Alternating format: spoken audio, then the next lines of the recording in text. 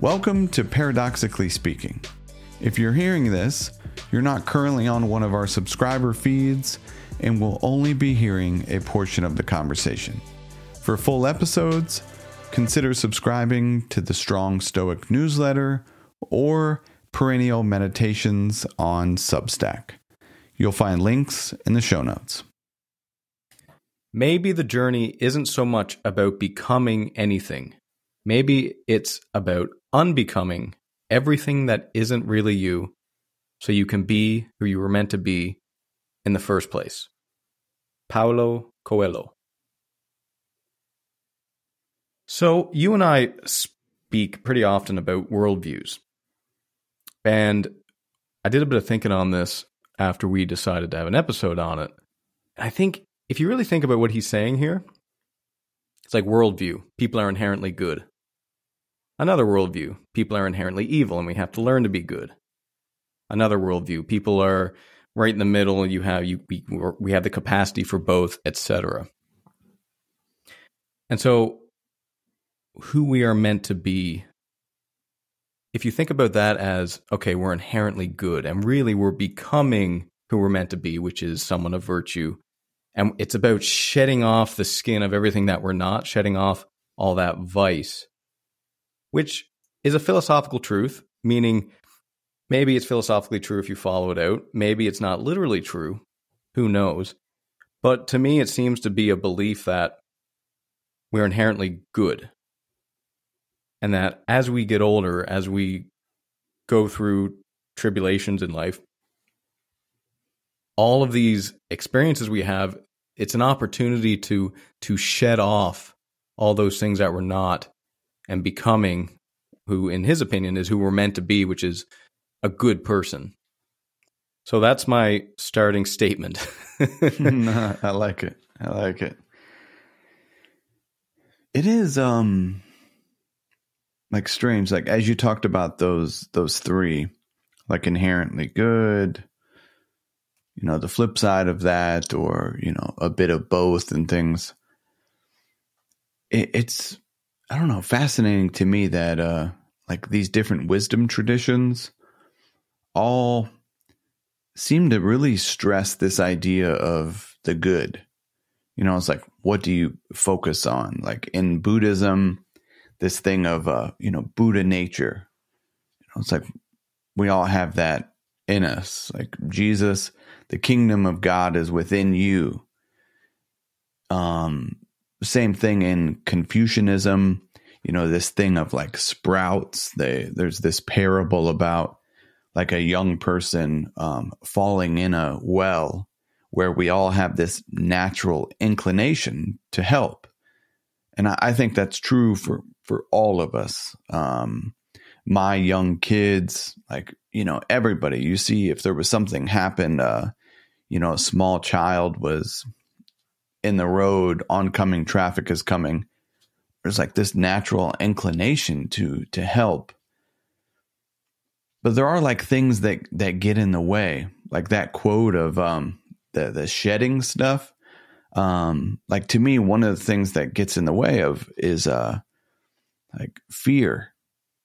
If you think there's like a small child, there's traffic coming, I have this natural inclination to help, but yet I might be faced with this like fear that I have to navigate through.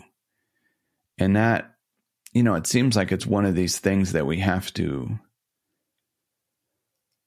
I don't know if you like let go or shed that completely, but to a point of where it's manageable. It's like not debilitating from the type of person that you were meant to be. It's I don't know, it's a fascinating thing how often fear anxiety, all of this different type of stuff that comes in that essentially, I guess, we need to let go of a bit, or at least see it more clearly. But let me ask you though, what do you think about in the way of, some people talk about the first half of life and the second half of life. Like maybe the first half of life is more of this, becoming, more creating, and then second half of life, I'm thinking, I can't quite think of the name, but there's a Richard Rohr book. I think it's Falling Upward, where he talks quite a bit about this of, there's certain things that, in the way of growing up, as a young person, you think of many people in school, you do adapt to the crowd, you do assimilate and learn to work together. And you are focused a bit on success and achievement and things like that. Maybe those are all good in a way, depending on the season of life. You know what I'm saying? Yeah, 100%. And I think what I'd like to do is circle back a little bit to what you said, because I'm really happy that you brought up fear, because courage is one of the four virtues it's one of the four cardinal virtues.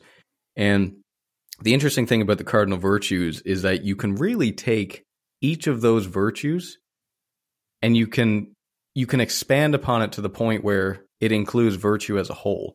So you could equate virtue and courage very, very simply. That's why they're cardinal virtues. They hinge upon each other, and all the other virtues hinge upon them as well. But you're mentioning this first half of life. When you're really young, we all know young kids. It's they're unsocialized. They're kind of crazy sometimes. They do weird things. They do funny things. They do things that if an adult were to do it, it would be really socially unaccepted. I had my nephew a few months ago over, and we were sitting around the campfire, and he was getting up from one chair, and then he was going up and standing over next to a tree, and then he was coming back over and kneeling by the fireplace. If you and I did that, they'd probably call the psychiatric hospital or something, thinking that we got to get this guy admitted. So when we're really young, it's we have this natural impulse, and we explore and we do this and that, and then we get socialized, and we have to get socialized so that we can fit in and not get sent to a hospital. But I think we go through that phase of cowardice when we're teens, most of us, where we give in to peer pressure. We put on this face that we think everyone wants to see.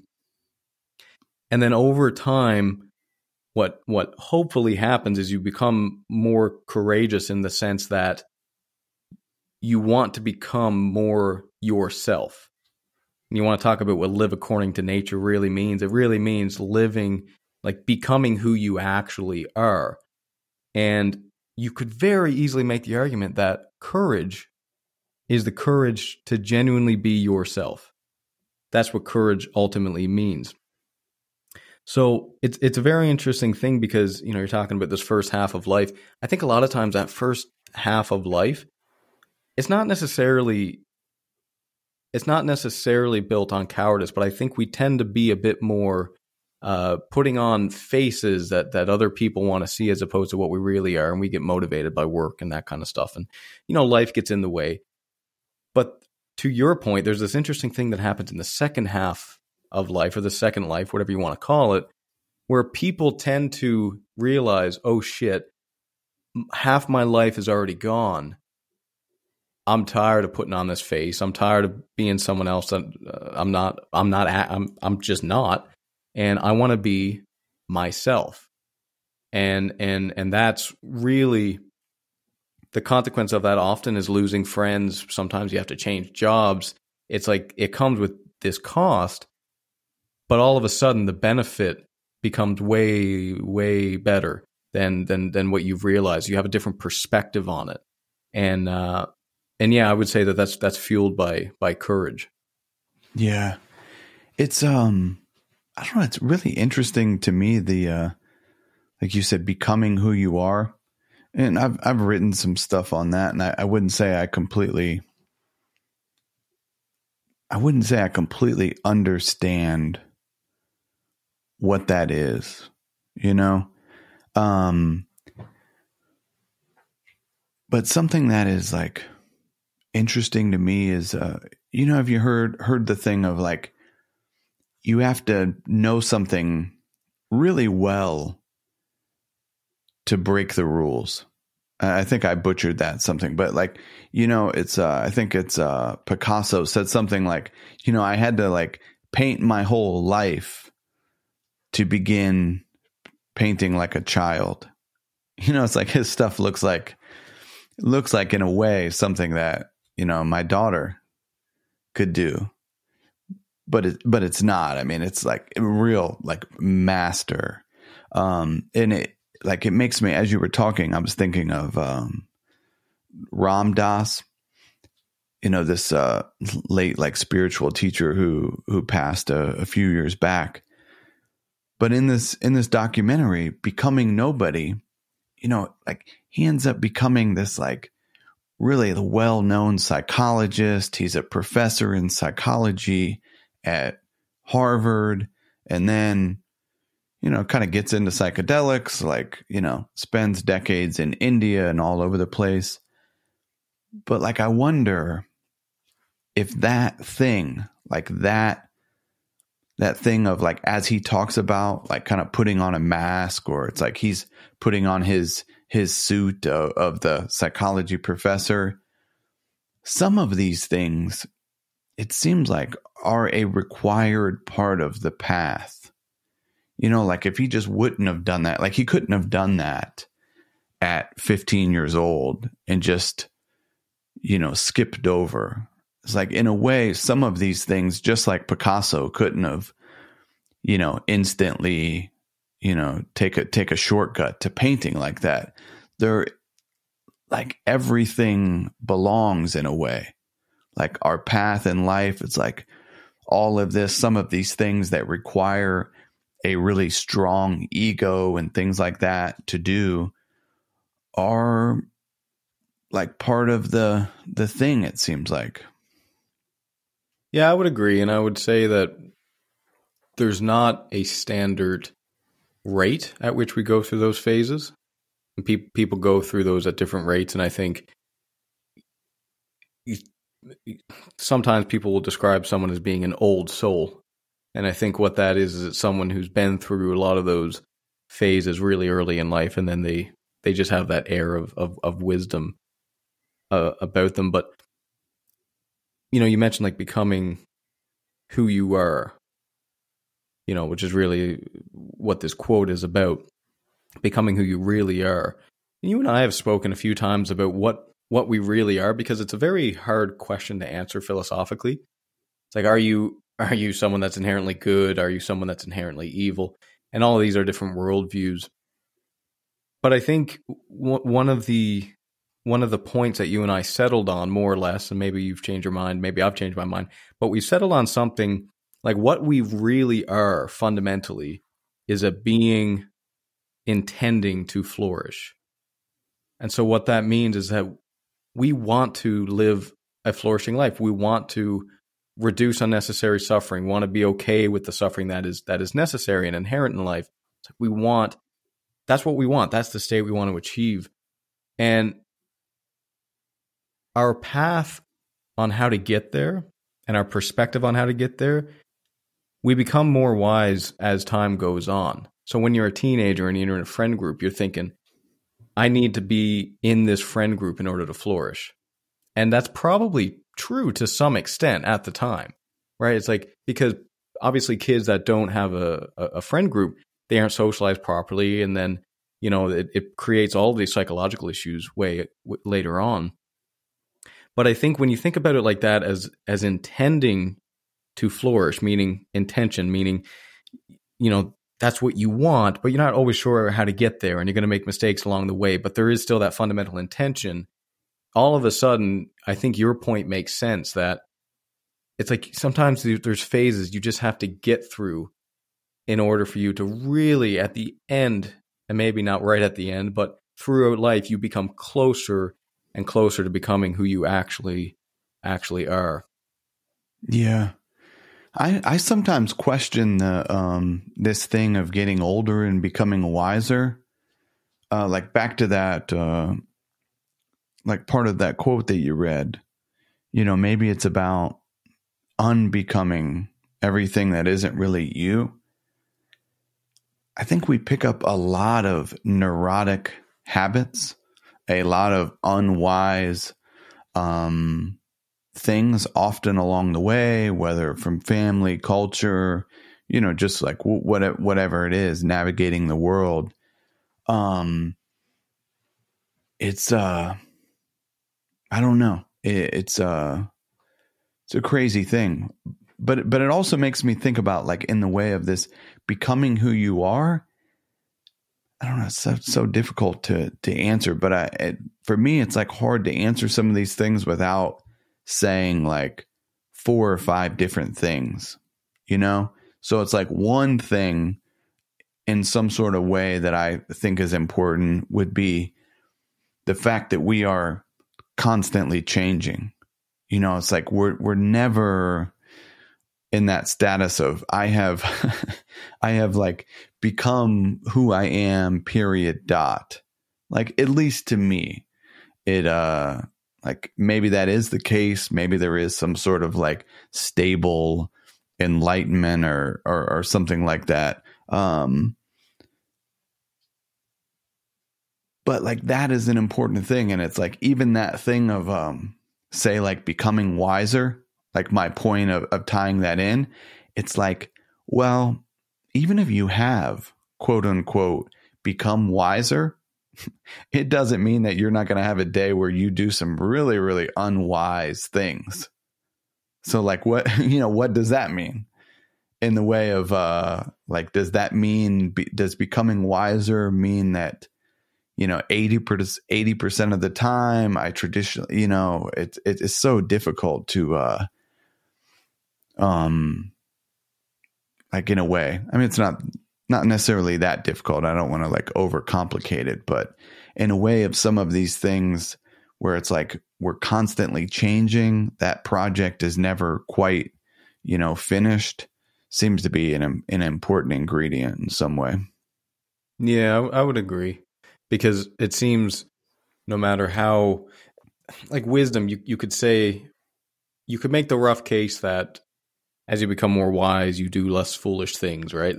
That's kind of the point. But you can still do things that are incredibly foolish. I when I moved into this house, for example, 2.5 years ago, or 2 years ago, actually, man, I had snow come down in my driveway, and I knew what I had to do. I didn't have a shovel with me. I left it at my old place. Didn't have a shovel. Was caved in. Couldn't get out. I knew what I had to do. I had to go ask a neighbor to borrow a shovel. I went out there with like some freaking small little tool and tried to shovel it. And then eventually my neighbor came over. But, like, so fool. Like, what a dumb thing to do. I knew better. So like, you find yourself in these situations where you do foolish stuff all the time. But that question, I think, is one of the points I think you were trying to make there is, just because you say people are inherently good, it doesn't necessarily mean that every single person becomes more virtuous throughout their whole life. Why? Like you mentioned, socialization sometimes doesn't always work for you. You get caught up in the busyness of life. There's toxic things that happen. There's malevolence between people that can really throw you off guard. So like, what is it that allows you to really, hone in on that? Because it's not the case that people always become more virtuous as they get older, even though if we make the argument that they're inherently good. And I think really it gets down to what you and I talk about pretty often, which is just having a set of values and having some kind of system about you that you can measure yourself against, because it's so easy. You and I spoke about this before we started recording, but it's so easy to get distracted by emotions and by your desires, which are not always the biggest priority at the moment.